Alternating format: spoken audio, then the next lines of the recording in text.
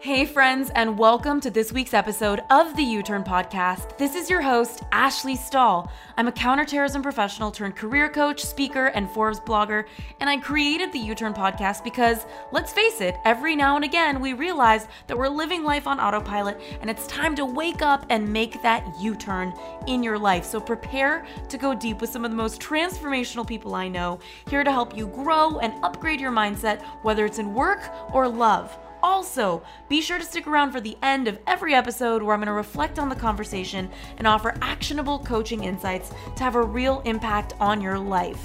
In the meantime, we've opened up access to 3 free e-courses on uturnpodcast.com. So head on over there if you want to land a new job you love, find your purpose, or launch your dream business. All of these courses are totally free.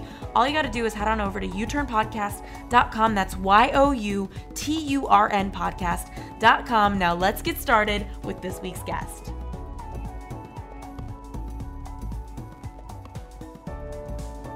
The good news is that burnout is actually easier to recover from than chronic anxiety and depression. So if we're talking about comparing those 3, all very serious mental health disorders, burnout is faster and easier to bounce back from because it requires 2 things. 1, eliminating your burnout triggers once you have identified them, really figuring out where can I take my power back even in small ways. And 2, adding in rest and renewal.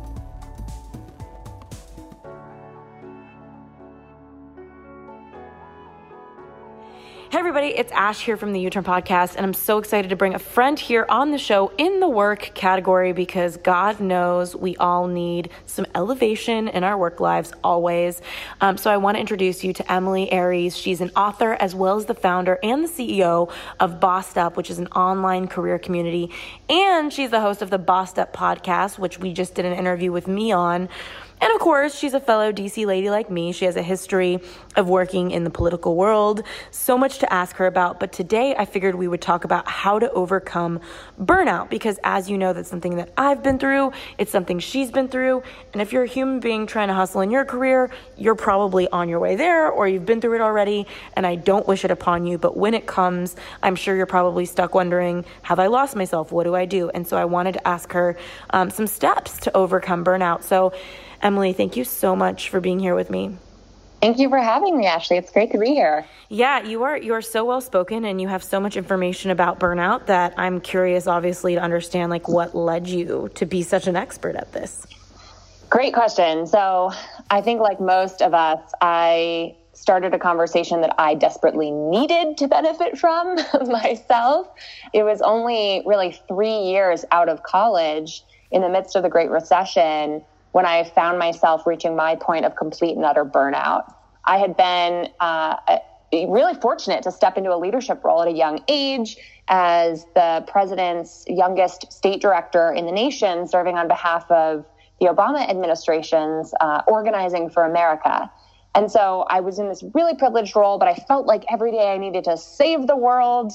And that meant, running off to political networking events and voter registration drives and networking happy hours every night, working all day, every day, and just drove myself into the ground, thinking that the same skills that earned me an A in school would translate nicely into success after school's, hierarchy really fell by the wayside. And unfortunately, that's not how things work. I found myself waiting for the end of a semester that was never going to arrive, waiting for someone else to give me permission to bring rest and renewal into my routine. And that, it kept me waiting for 3 years until I finally was driving through my alma mater's campus in Rhode Island, seeing these students, walk across the crosswalk in front of my car. And I remember just feeling so tired of being tired. I was slumped over my steering wheel. I don't know if you've ever felt that bone tired that just hits you deep in your bones. But I felt at that moment a deep sense of envy. I wanted what those students had. And I was supposed to be 3 years ahead of the game. And I wanted the clear parameters of a syllabus, of knowing how I was being measured, how my success was being measured, and the permission that they had to go home for Thanksgiving break, which is where they were all headed. And it was in that moment of, I'm a frustration crier, and I had some frustration tears in my little car at that moment, thinking, I'm in my, for all intents and purposes, dream job. Why am I so envious of these students who are 3 years my junior? And that made me realize that the way I was working wasn't going to work for the long term, and that if I wanted a career with impact, if I wanted a sustainable career that would allow me to do what I want to do in this world and really sustain my ambition, I was going to have to change the way I was working. So that was the beginning of me becoming a total geek about understanding burnout better and how to prevent it, how to find my way back from it. God, my bones heard you talking when you said the tiredness in your bones. It was like my little bones were like, I know that. What do you think? Many of us do, because it's basically an epidemic in our country right now. It's not even a personal problem anymore. Even though burnout is a serious mental health diagnosis, it's also a cultural problem. Like, we have a burnout culture in the United States right now that prizes busy and hustle hard over rest, renewal, and long-term sustainability. Well, and as an entrepreneur, it's like I've had a team supporting me, and of course it's like I want every penny that this business earns to be productive if I'm putting money out. And so it's this interesting compassion I have for employers as well, who are like, especially the entrepreneur that's the small business owner that made it all happen and risked it and have had their successes and failures. It's like I have such a soft spot in my heart for them, because I'm like, I understand. And it's like, I understand the desire to want everybody to care about your company as much as you. And so it's like also this challenge of like, yeah, the country does prioritize hustle and working hard because the entrepreneur wants every, dollar they're putting out to go to work. And I think sometimes there's this misunderstanding that people can just indefinitely work themselves to the bone and not go on vacation. And I've seen all the statistics of people who don't take their vacation. So really fascinating. I'm curious, it sounds like that was the moment for you that you realized, like, I'm on the way to burnout. Did you know it in that moment? Like, this is the beginning of the end? Okay. I think it was an awakening for me, but just to speak to your mention there for a moment about the employer perspective, one of the statistics I found really compelling, especially when I go around to companies and I speak at like international Fortune 500 conglomerates about burnout, is that the cost of driving your workers into the ground is actually really high. I think it was the APA, the American Psychological Association, that found businesses lose out on $300 billion a year due to stress-related waste. So absenteeism, employee turnover, and attrition. Like, having happy, healthy, engaged workers means that for the price of striving for something more sustainable, you actually save money in reducing stress-related lack of productivity. Yeah, and I've also just read a couple articles for me writing for my own Forbes column. I saw, the article with one of the most compelling titles I've seen is that employees don't leave jobs, they leave bosses. And so there's also the human connection element. And it is so true. And also, I read another article about how the top performers are being punished with more work. Like, oh, great, you're a top performer. So now that you're done, you did something in 1 hour that would have taken 5 other employees 8 hours to do. I'm going to reward you with 20 more hours of work. And so I think there's also this mindset and this culture. And it feels kind of like intimidating as I'm talking to you now. I'm like, wow, what's the answer? Because good question. Yeah. The entrepreneur is paying for performance and they're paying for 40-hour work week. And then at the same time, there's highly capable people that can put things out much sooner. So I'm curious, when it comes to the warning signs of burnout, I'm guessing that before you had that moment in your car where your bones were crying and wanting to be a student, that there were little indicators. And so I'm curious for anybody listening right now, like, what are some of those early signs that maybe you muffled or didn't let yourself notice? Yeah, it's a tough one from a diagnostic standpoint, because burnout can be a gateway diagnosis to more serious mental health disorders like anxiety and depression.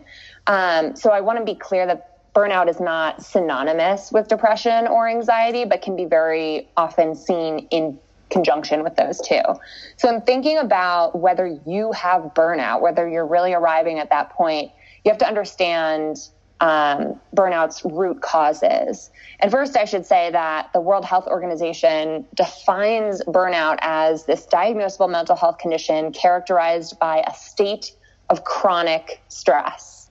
So we're not talking about a bad week, we're not talking about a bad day, or even a bad month. This is stress that never seems like it's going anywhere. It's often talked about in caretaking careers, where you're an ER doctor. And that's just the nature of the beast, is that your job is incredibly stressful. You don't see any way to change it. You don't see any light at the end of the tunnel. You exist in a very stressful environment permanently. And that's, it feels like there's no end. The cycle of poverty could be related in that same way, right? Seeing yourself as not an agent of change in your life is one of the 4 root causes of burnout. A lack of agency, not feeling like you're in the driver's seat. And as ironic as it was, at that moment when I was driving through my alma mater's campus, even though I was very literally in the driver's seat, I also felt like I was just going along with my career. Like I was a passenger watching the world pass me by, and I didn't have any sense of control. And to be quite candid with you and your listeners, the reality was it wasn't just the fact that I felt like I needed to prove myself worthy in my job, but I also was in a really toxic relationship at the time.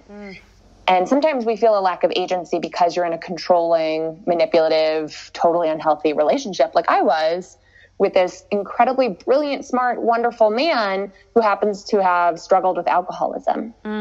Gosh. And so he was 10 years older than me. I was living with him. It felt like I wasn't in charge of my personal life, much less my professional life.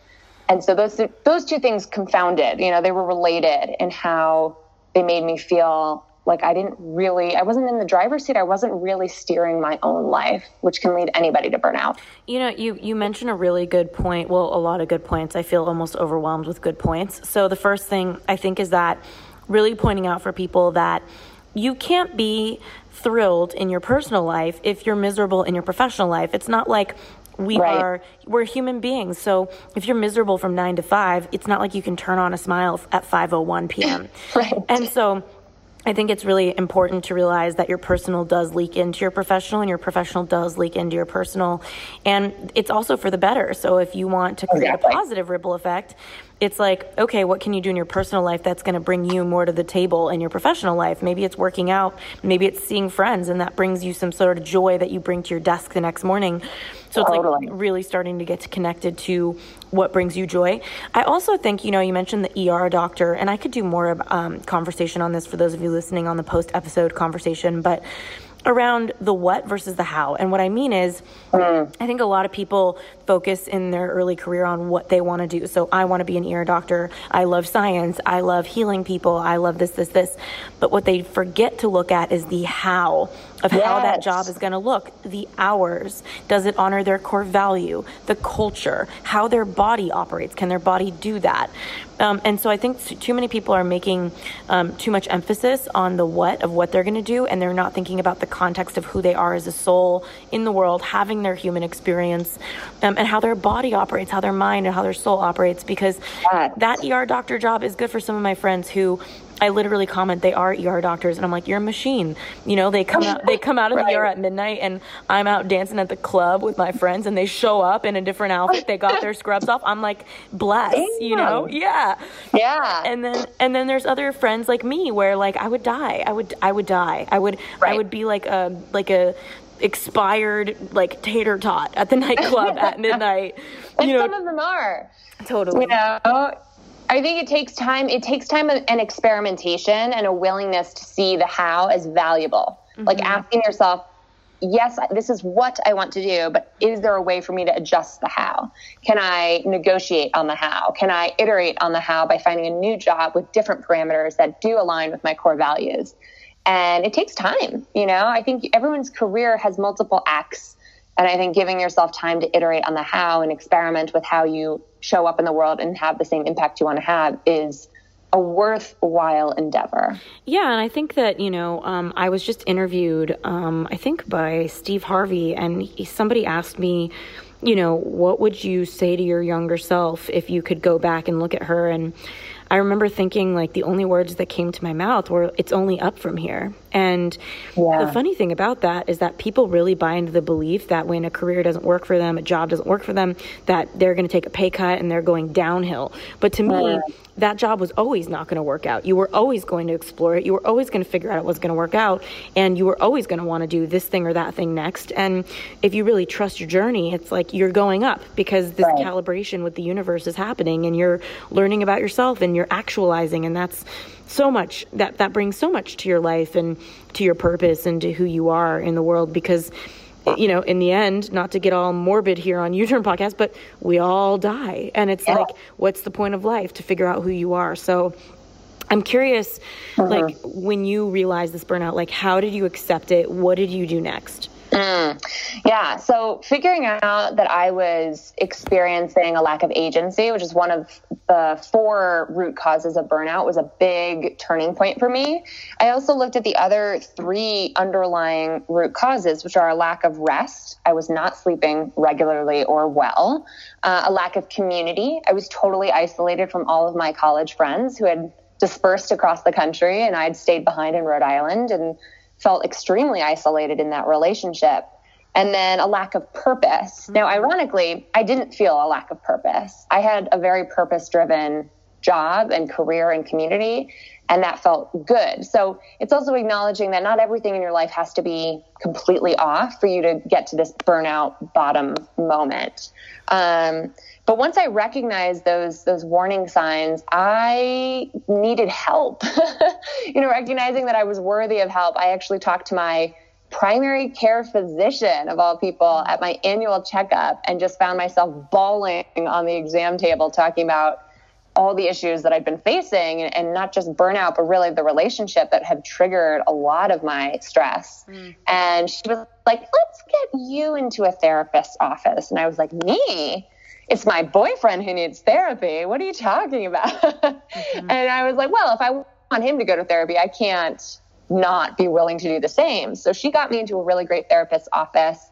And it was through that framework of having someone to talk to who was a professional to work on my own mental health, I accelerated my progress. I mean, things started changing really quickly once I was able to talk it out with someone who reminded me that I'm worthy of my own choices being mine in my life. I love that you broke it down into 4 things. I mean, I don't know if it's the content course creator in me like you, where I'm perfect, 4 things. But just like unpacking it, you know, so for those of you listening, because I know you guys tell me you take notes, 4 root causes of burnout: agency, rest, community, purpose. Those are the 4 categories. So agency, meaning you don't feel like you have control, right? And correct. Rest, straightforward. Community, straightforward. Purpose, straightforward. So one thing I'll say about purpose, though, is that you don't need to gain your sense of purpose from your job. Your purpose doesn't need to yield a paycheck. But I always say to folks, especially folks in more monotonous career paths, like the financial analysts that I talked to and gave a burnout keynote speech to last week, I said, listen, nobody's expecting your accounting work to derive, to be the place from which you derive a sense of deep meaning and purpose. And that's okay. But it's not okay to not gain that sense of purpose from anywhere else in your life, whether it means being a scout leader or a parent, or other volunteer activities you do, or civic engagement, or running for office.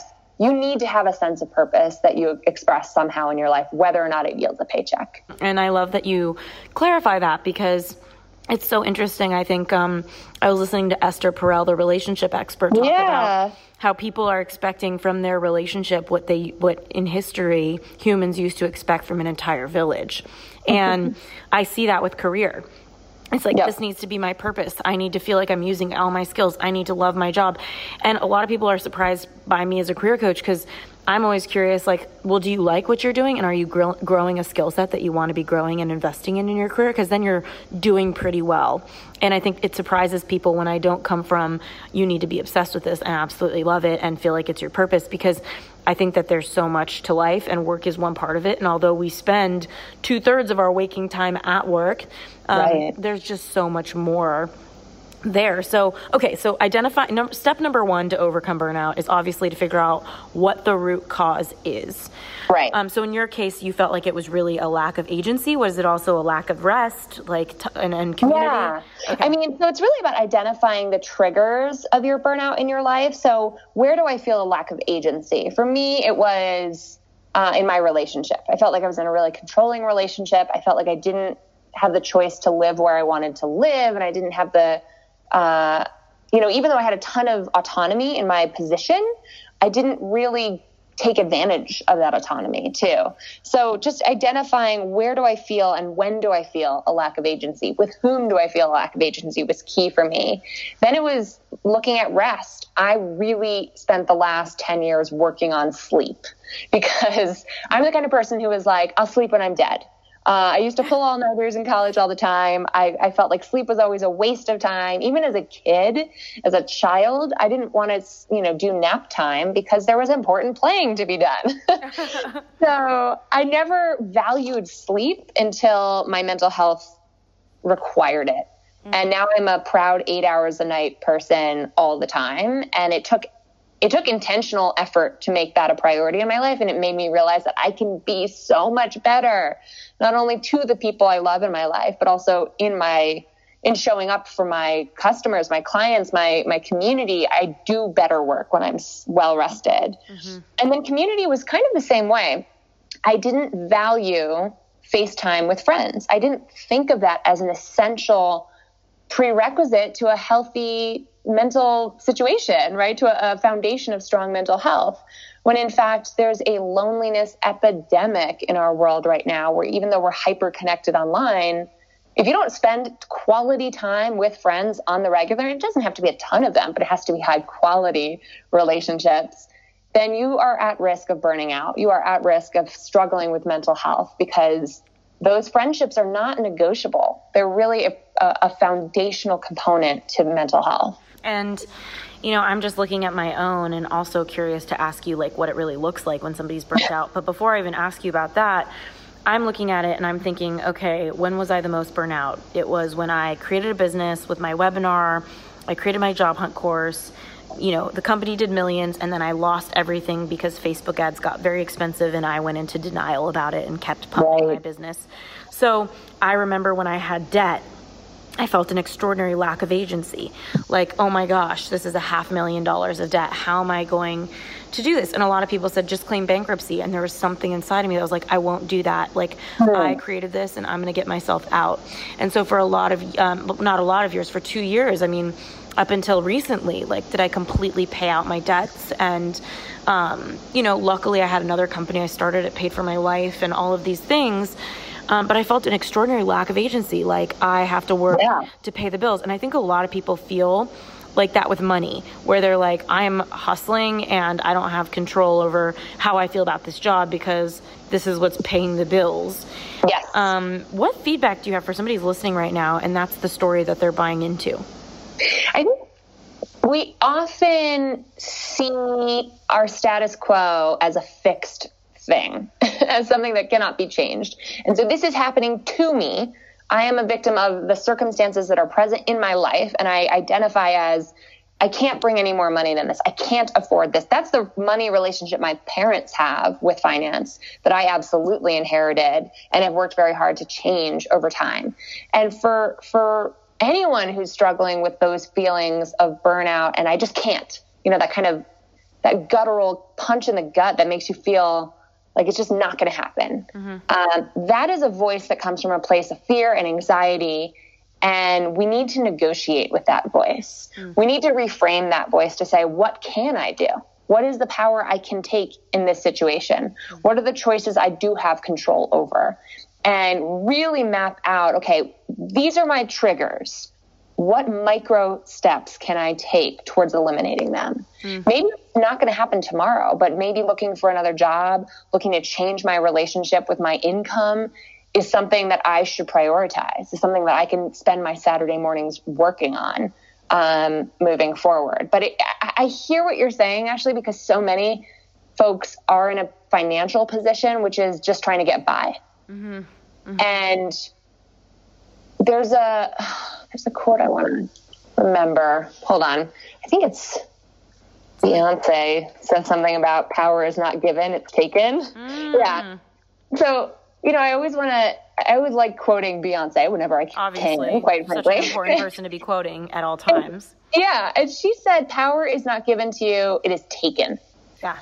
And it's it's a mindset shift. It's a framework shift of seeing yourself as beholden to your circumstances versus taking power over changing your circumstances, which takes a little bit of entitlement, a good form of entitlement, right? One that I want more women especially to embrace unapologetically, especially in a world that can be really hostile towards women and people of color and have told us our whole lives, you have to be twice as good to go half as far, and these systems of oppression are acting upon you.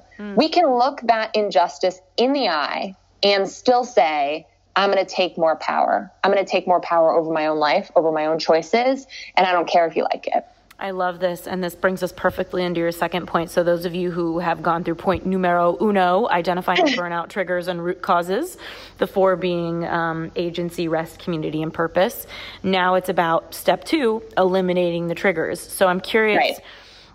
So let's say, and I always like to make myself the guinea pig, not only because the U-Turn podcast is becoming Ashley's coaching hour, but because I feel like everybody seems to be thinking the questions I'm asking for myself is, okay, so let's say in your case, it was rest and community and agency and all of these things. For me, when I was going through my burnout, like rest was one of those challenging things where I did have 8 hours available, but I couldn't sleep because I was so anxious sometimes. I've always had community. I've always felt a lot of purpose in my community as well. Like I think that these things can overlap sometimes. My relationships feel like such a purpose in my life for me. But when it came to agency, it's like, okay, I have massive debt and I did so many things to clear the debt and to, I created courses and did all of these things. Those of you who bought the Career Clarity Lab, you early buyers supported me in getting out of this hole as a business. But also, what are some steps for somebody listening who maybe feels like they have, and we can go through all 4 of these, no agency, no rest, no community, no purpose. And before I even ask you more about that, what does it look like when somebody is in burnout? Because we talked about the 4 root causes, but what does it look like to the eye? Well, okay, there's a lot of great questions in there. Let me answer your last one first, because if you look at the clinical definition of burnout from the World Health Organization, it's characterized by feelings of a lack of effectiveness, a sense of a lack of agency, seeing no way out, your choices don't impact your outcomes. And then it's interesting because it also can manifest with cynicism and detachment. So if I'm a burnt out, organizer working on behalf of the president, I started off as the most excited, eager beaver, bright-eyed, bushy-tailed worker you can imagine. And 3 years in, I was like, does this even matter? Does it even matter what I do? So sometimes your cynicism, the detachment emotionally from your labor or from your community that you used to really care about, is a warning sign that manifests a lot. Beyond the obvious stuff, like physical and emotional exhaustion are also key indicators. So being slumped over my steering wheel, bone tired, frustration crying, that's a definite warning sign as well. It can look very exhausted or it can look really cynical. Either way, it belies this underlying belief that it doesn't matter what you do, there's no way out. And hopelessness is a very dangerous thing to peddle, right? Hopelessness is a very dangerous mindset. My dad actually worked in a suicide prevention hotline role after graduating from law school when he volunteered.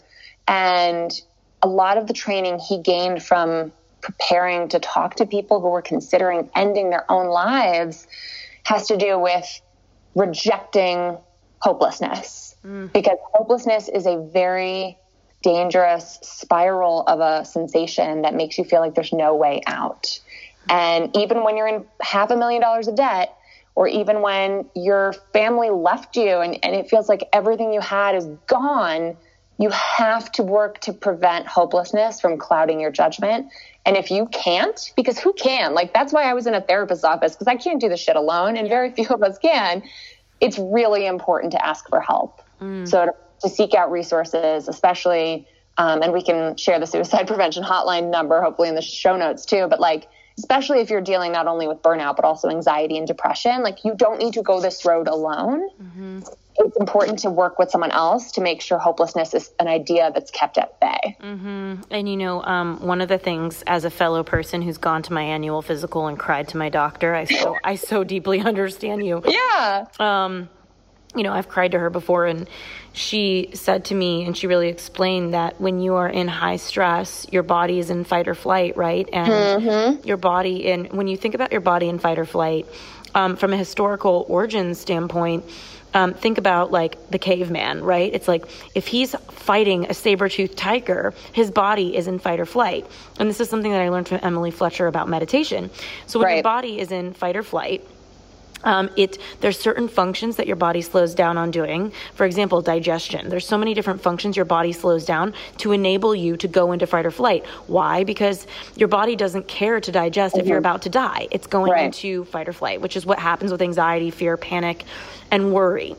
And what my doctor was describing was that typically after the fight or flight period is over, your brain starts to relax. And that's why after intense periods of anxiety, right when your body has a moment to stop being in that exhaustion, that's when everything falls apart. So it's almost like your body can support you for short periods of time, sprints to handle something. But then after, that's why you get brain fog. You're disoriented. You're very forgetful. You're getting in fender benders. You forget your wallet at home. You lost your wallet. Like all these things happen as a response to heightened anxiety or... What's really important about what you just said is the difference between chronic stress, which leads to that kind of brain fog, not brain frog, versus acute stress. So I'm a kickboxer. I love going to kickboxing classes, and we just got a boxing, oh God, shit. Now I just outed myself as kind of not a big kickboxer. What's it called? A punching bag. We got a punching bag in the garage as of 2 days ago that I'm really excited about, but I already have like bruises from using too much. And I love that fight. I love a physically challenging fight or flight response for a limited period of time. Because with acute stress, just like a high intensity interval workout, it's the difference between acute stress and periods of renewal, intervals of rest, that build your body's muscle. So acute stress is actually really good for your body and your brain. Chronic stress is akin to doing a marathon every day. That would not be good for your body. You're not going to get stronger if you run 26 something miles a day. And so it's really ironic and sad, but the reality is that your brain on chronic stress actually diminishes your brain's ability to manage stress. There's a part of our brain that helps us manage stress itself, and that part gets deteriorated over time if you're experiencing chronic stress. That's what leads to brain fog and all the forgetfulness and feeling like just a total failure all the time.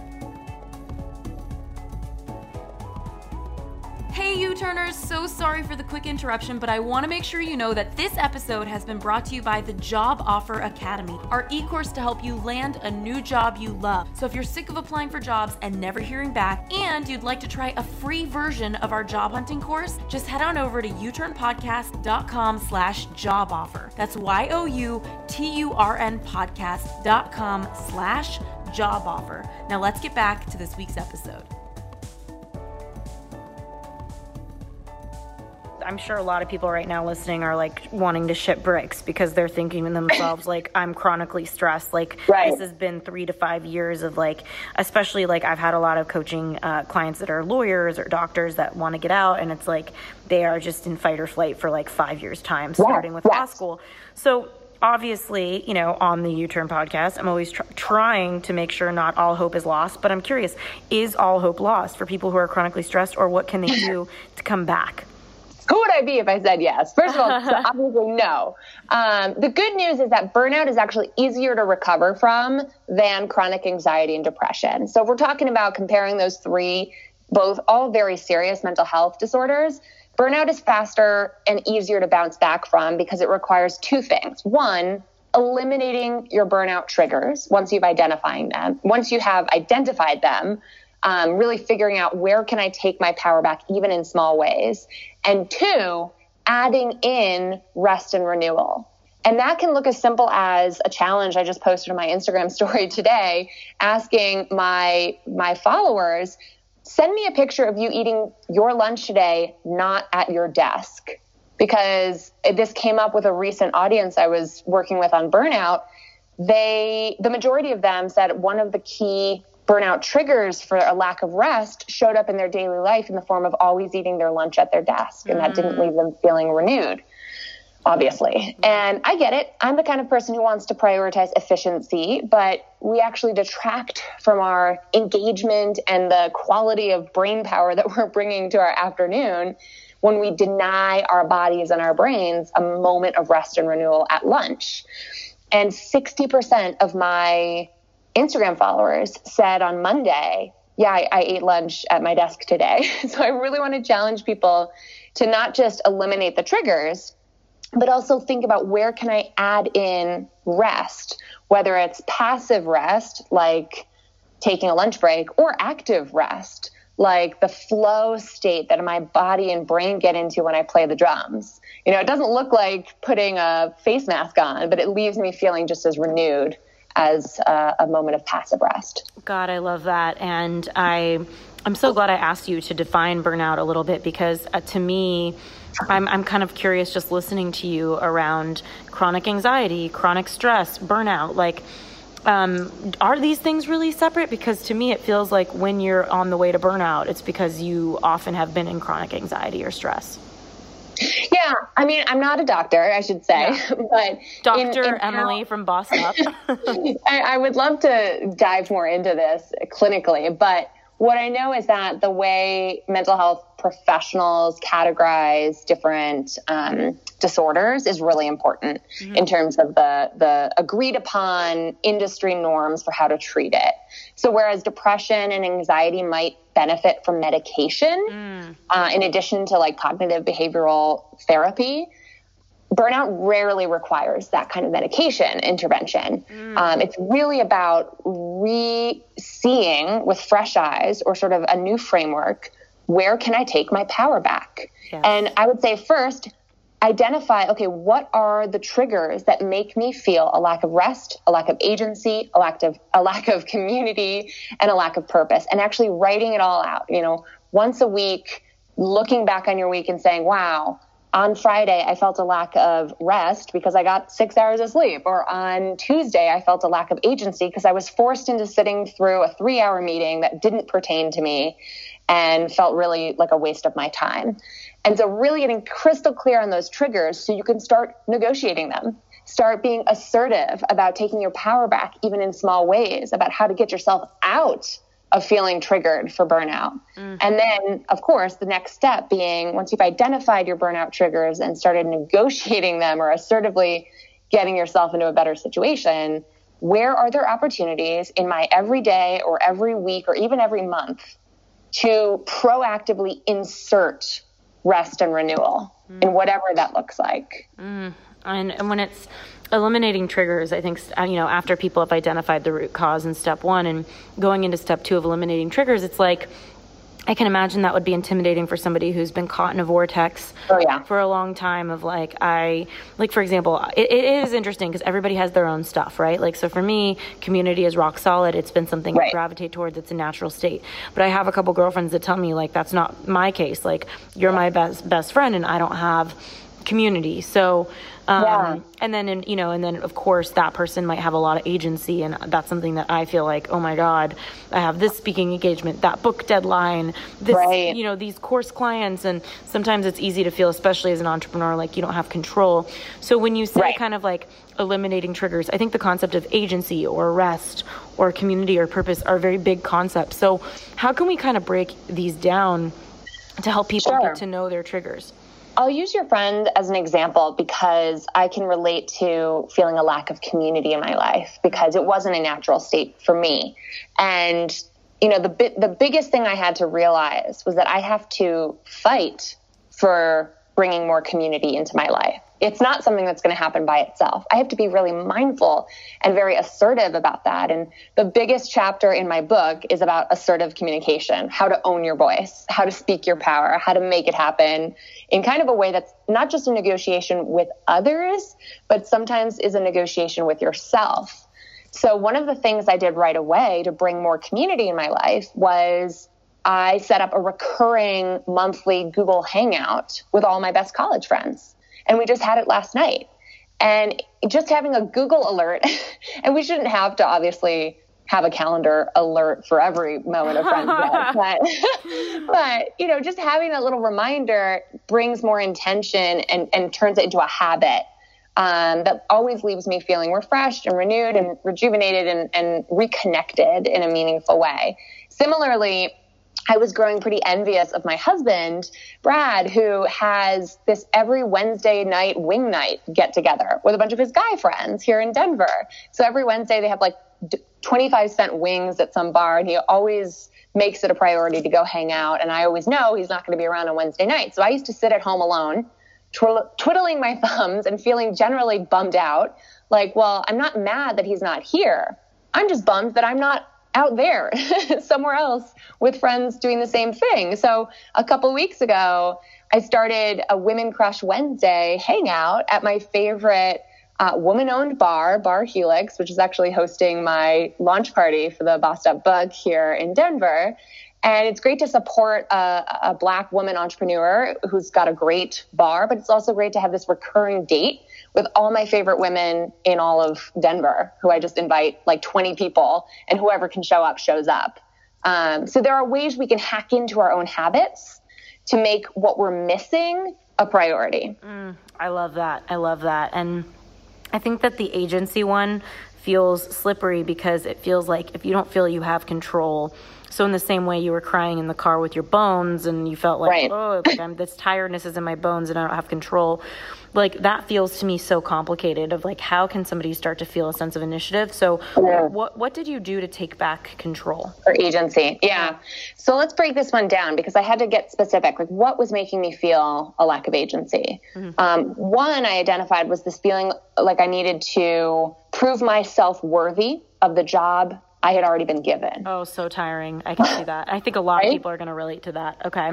So I think I uncovered this in therapy, but it required me really recognizing, wow, someone hired me for this job. They believe that I'm worthy of this job. They believe I can do it. And look at my past performance. For the past 3 years, I've been crushing it. We had some of the highest numbers of phone calls made for healthcare reform per capita than any state in the country. I had the biggest internship program that I had devised and run and managed myself as a single staff state director. There is hard evidence showing me I'm doing a good job. So I need to stop operating as though I'm still interviewing for this position and constantly needing to prove myself worthy. And instead I need to get more clear with myself of what are realistic expectations, not aspirations for what my performance looks like. So that was an internal battle, which I think a lot of us can process this either through conversation with another or a trained professional or through journaling. I was a heavy journaler because I really used writing to process what I was feeling and thinking and gain clarity that way. Agency in my relationship looked like constantly feeling on eggshells that I was going to displease my partner, and living with him, living with an alcoholic was not a good thing for my agency. And it was the hardest thing I've ever done, but I had to leave that relationship. I had to not live with that partner. And it left me in thousands of dollars in debt because I was beholden to our lease, and he made it impossible for me to sublet my half of our 2-bedroom apartment. It involved the police. I'm talking about like dangerous leaving an addict type scenarios that I tend to not go into in too much detail. But shit is scary sometimes when you're taking your power over your own life because you're breaking with habits and sometimes breaking with people who are used to you living for them instead of for yourself. I love everything you're sharing. And one thing that I think is so huge for people in the workforce is you kind of talked about like your job and like there's so much of you that enjoyed your job, but how you relate to the job. So the stories you're telling yourself, like that you have to prove yourself, can change something. And I tell clients sometimes, it's like, I love cupcakes, and anybody who watches me on the internet knows that I have my snackcidents and my cupcake problem. Yeah. But, you know, if I put little anxiety sprinkles on my cupcake, it's going to taste bad. And it's like, your career can be a cupcake. You can love what you're doing. But if you put an energy on it that, for example, speaking, the longest time I declined speaking engagements because I thought, I don't really like speaking. I had a whole story to support it. Like, I'm an introvert, but I'm really not. And I was like, why am I coming up with this? And I realized it's because the amount that I put myself through before a speech is like unspeakable, like the stress. And people always tell me like, that's so crazy because when you go on stage, you act like this is like home for you. And so I was able to realize like, oh, wow, I'm really good at speaking. I'm really good at speeches, but I don't feel a sense of agency. I don't feel a sense of control to guarantee that it's going to go well. And I really want to honor my commitment if they're paying me to do a keynote, right? Or even if they're not. And so that's something that I've really worked on is my beliefs about the speaking, because when I'm doing it, I feel like a dopamine hit and a high of like really supporting the world and sharing everything I've learned and pulling all of these like pearls through the like memories that I have and sharing them with the world. But so sometimes it's like you don't feel a sense of agency, but it doesn't mean you're in the wrong career for you. It might just mean you're not relating to the career in a way that you need to, which is such deep work to figure out. Exactly. And the way you put that, how you relate to your work can apply to burnout writ large. Like how you relate to your outcomes is a really important mindset shift that can get people out of burnout.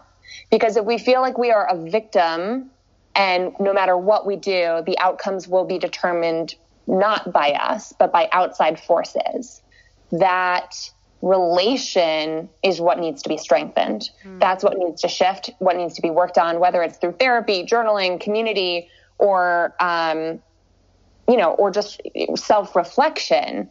You have to feel like the boss of your life. That's why Bossed Up is the name of everything I do, right? It's a hip hop term about looking injustice and systems of oppression in the eye and saying, I'm going to be the creator of my own story. I'm going to come up, right? I'm going to write my own come up story on my own terms. And I'm going to see myself as the protagonist, as the main character in my life story. Outcomes be damned. You know what I mean? Like just seeing yourself as an agent of change in your own life is all about how you relate to your outcomes, whether it's work, love, wellness, or anything. And I know we talked about, you with community and me with agency and kind of like unpacking that.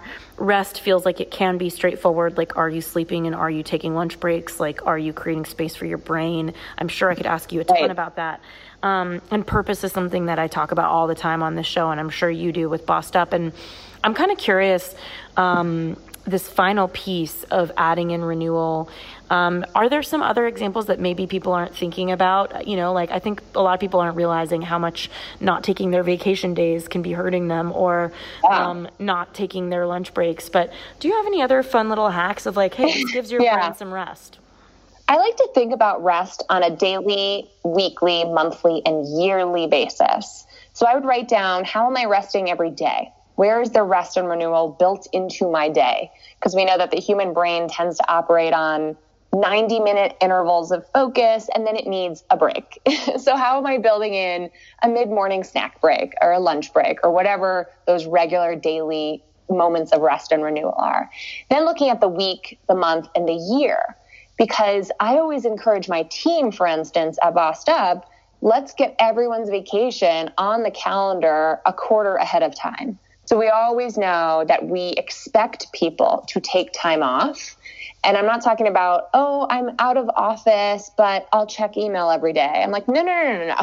We're going to design for unplugged vacation time for every team member in a way that doesn't cripple our business so that, we can plan ahead, we can fill in for each other, and we are happy to chip in for one another because it means that when I'm out of office, I'm fully unplugged. I'm not expected to chime in or to check in, and I know that they're going to cover for me. So vacation, 4 out of 10 Americans passed up paid vacation days back in 2010. Insane.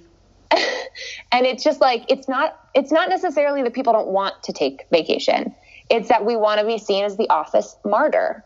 It's that we live in a burnout culture that sees rest and renewal as anti-productivity instead of pro-productivity. And I understand that we're operating in a pretty toxic environment, but it takes a willingness and a courage to be assertive about actually using the privilege we have or the rights that we have. That for a long time, workers didn't have those rights, but unions fought hard for them. Let's not squander them. Let's not work all weekend long after, many, many people who came before us died fighting for our right to a weekend. Mm-hmm. So there's a slippery slope that's happening right now when it comes to cultural norms of working all the time and being, online and answering emails 24/7. That is detracting from some of the systems that were put in place to protect workers' rights. So beautiful. This has been such a wonderful conversation. And I'm curious, do you have any last words for anybody listening who might be on the brink of a burnout or is just really resonating with all of this? Yeah, I think the biggest thing is to reach out, whether it's sending me a message or sending you a message or just asking for support from your community. It's not a sign of weakness to ask for help. And I bet that when you do, you'll find out that you are far from alone. You're not the only one who's struggling with this. So it's a strategic move to actually bring others into the conversation because it'll help you get to where you need to go faster. And where can everybody find you? Because I'm sure after this, they're like, we need to learn from this amazing woman. Well, thank you so much, Ashley. Folks can subscribe to the Bossed Up podcast. That's BOSSED. Bossed Up. And you can find me at bossedup.com, where I've got my new book, Bossed Up, A Grown Woman's Guide to Getting Your Shit Together, debuting on May 21st. Well, I think plenty of us need to get our shit together, so that sounds like an A+ book. Thank you so much for being here. Thanks for having me, Ashley.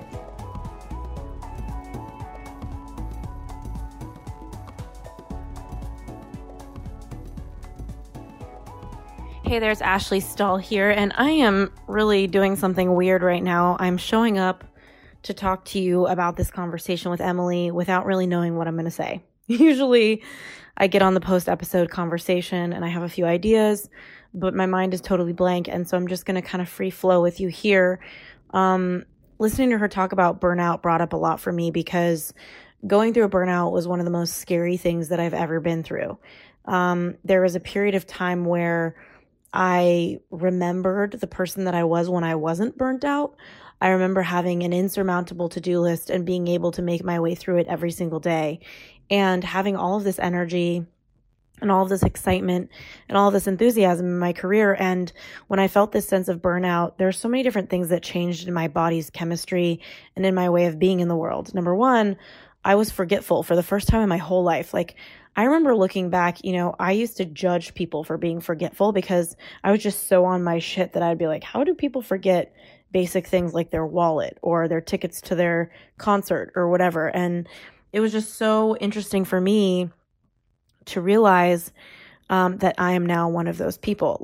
So many different things happened to me when I started to really face the burnout, Burning Man. I forgot my ticket to Burning Man. I flew to Nevada.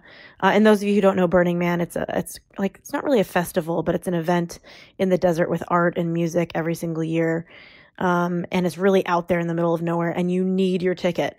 I forgot my ticket. I lost credit cards. I was late for things. Something about my way in the world just totally changed. And it was one of the most scary things that I've ever been through because I felt like I didn't really know myself.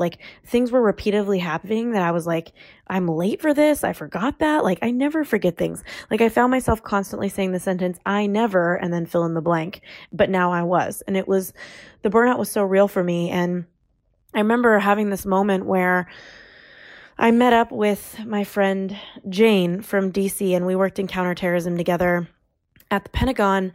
And, she was at the State Department, and she had helped me a lot in my job hunt in my earlier 20s.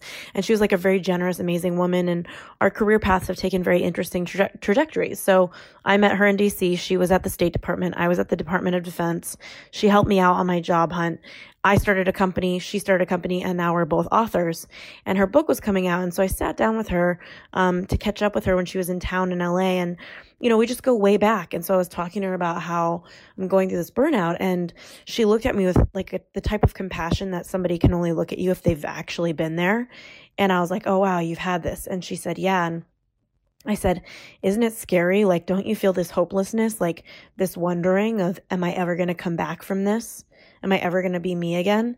And she said to me something that I'll never forget. She said, you have to stop forcing it, because your brain does change when you put a lot of stress on it.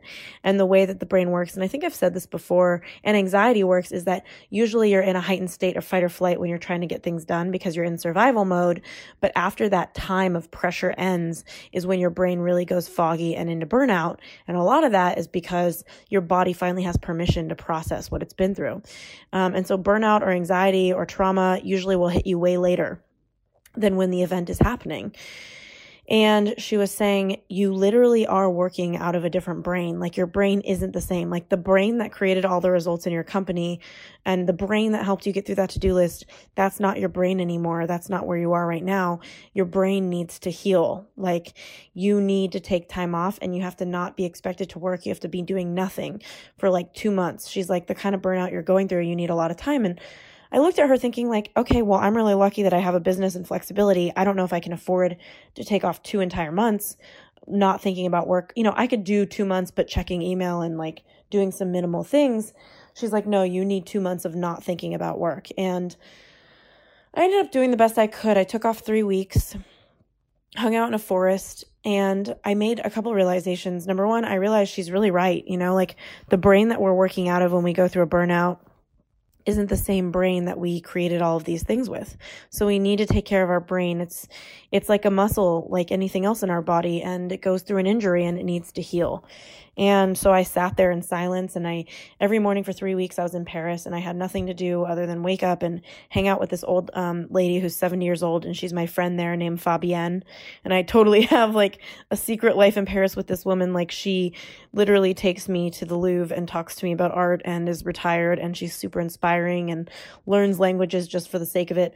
I literally just hung out with her for 3 weeks and ate food and walked around museums, which I know you're probably listening and thinking, well, that's nice, but I can't do that. I totally get it. So what I want to share with you is the truth. Number one, your brain does need a break, so you need to take it.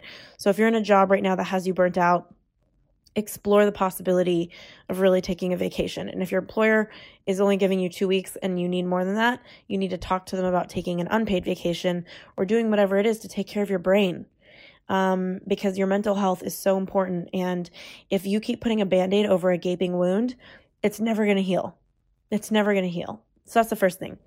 The second thing is, if you're in fear that you've changed or something's not working for you, know that you're not lost. Like, there was a period of time where I thought my old self died. Like, the part of me and the way of being able to do a lot and be a lot.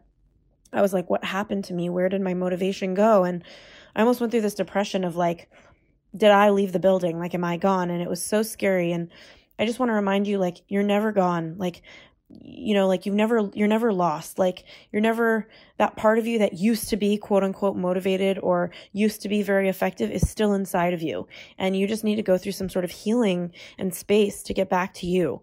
But it's not lost. It's not over. It's not gone. You never lose a part of you.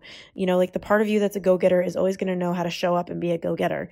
When you're struggling to be that person, to be effective in the world, it's just feedback that your body needs a second, truly. And another thing I wanted to share is to really, really love yourself.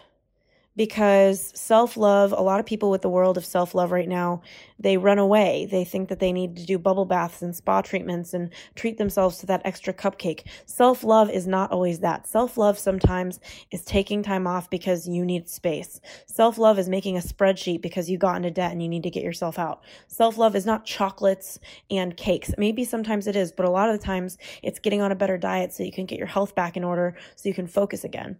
So I would say right now, if you're going through a burnout, Really ask yourself, how can I love myself? What does responsibility really look like? How do I really do what's in the highest good for me, my being, my body? And just remember, you're not gone. That part of you that was really talented, that was really effective, that was really inspired. Whenever I meet somebody that feels really low on energy, what I found is that they need a break or they're low on purpose. They don't know what their purpose is. They don't know what they should do next. And if you're burnt out, exhausted, and beyond the point of being able to really just bounce back in any natural circumstance, you need to take time off. So I would start being with the question of, how do I do that? Does it mean you giving notice at your job, getting a new job, and starting a month later? Like really asking yourself what you need to do to support yourself through this. Does it mean talking to HR? Really being courageous, because it's time that we all take a stand for our bodies, our beings. It's so important that we nurture our soul, because our souls get lost in our work life sometimes, and it's time to come home to ourselves and honor our bodies. You are worth it. You are worthy. You deserve it. Your body is a messenger, and it deserves to be listened to. All right. Sending you a lot of love. Can't wait to hear what you thought of this episode. And thanks again to those of you going on the podcast app of your iPhone and writing reviews. The written reviews are so helpful. It means the world. All right. Sending you lots of love, and hoping that you love yourself today even more. Thanks again for tuning into this week's episode of the U-Turn Podcast. We keep really detailed show notes at uturnpodcast.com. So if our guest mentioned a book or a resource that you're interested in, you'll be able to find that there. In the meantime, if you were inspired by this episode, if it made an impact in your life, we would be so grateful if you subscribed and posted a review for us on iTunes. Rumor has it on the street, the more reviews we get, the more subscribes we get, the more we can grow and get our impact out there in the world. In the meantime, I'd love to hear from you at Ashley Stahl on Instagram. I'm so grateful for connecting, and I look forward to next week's episode.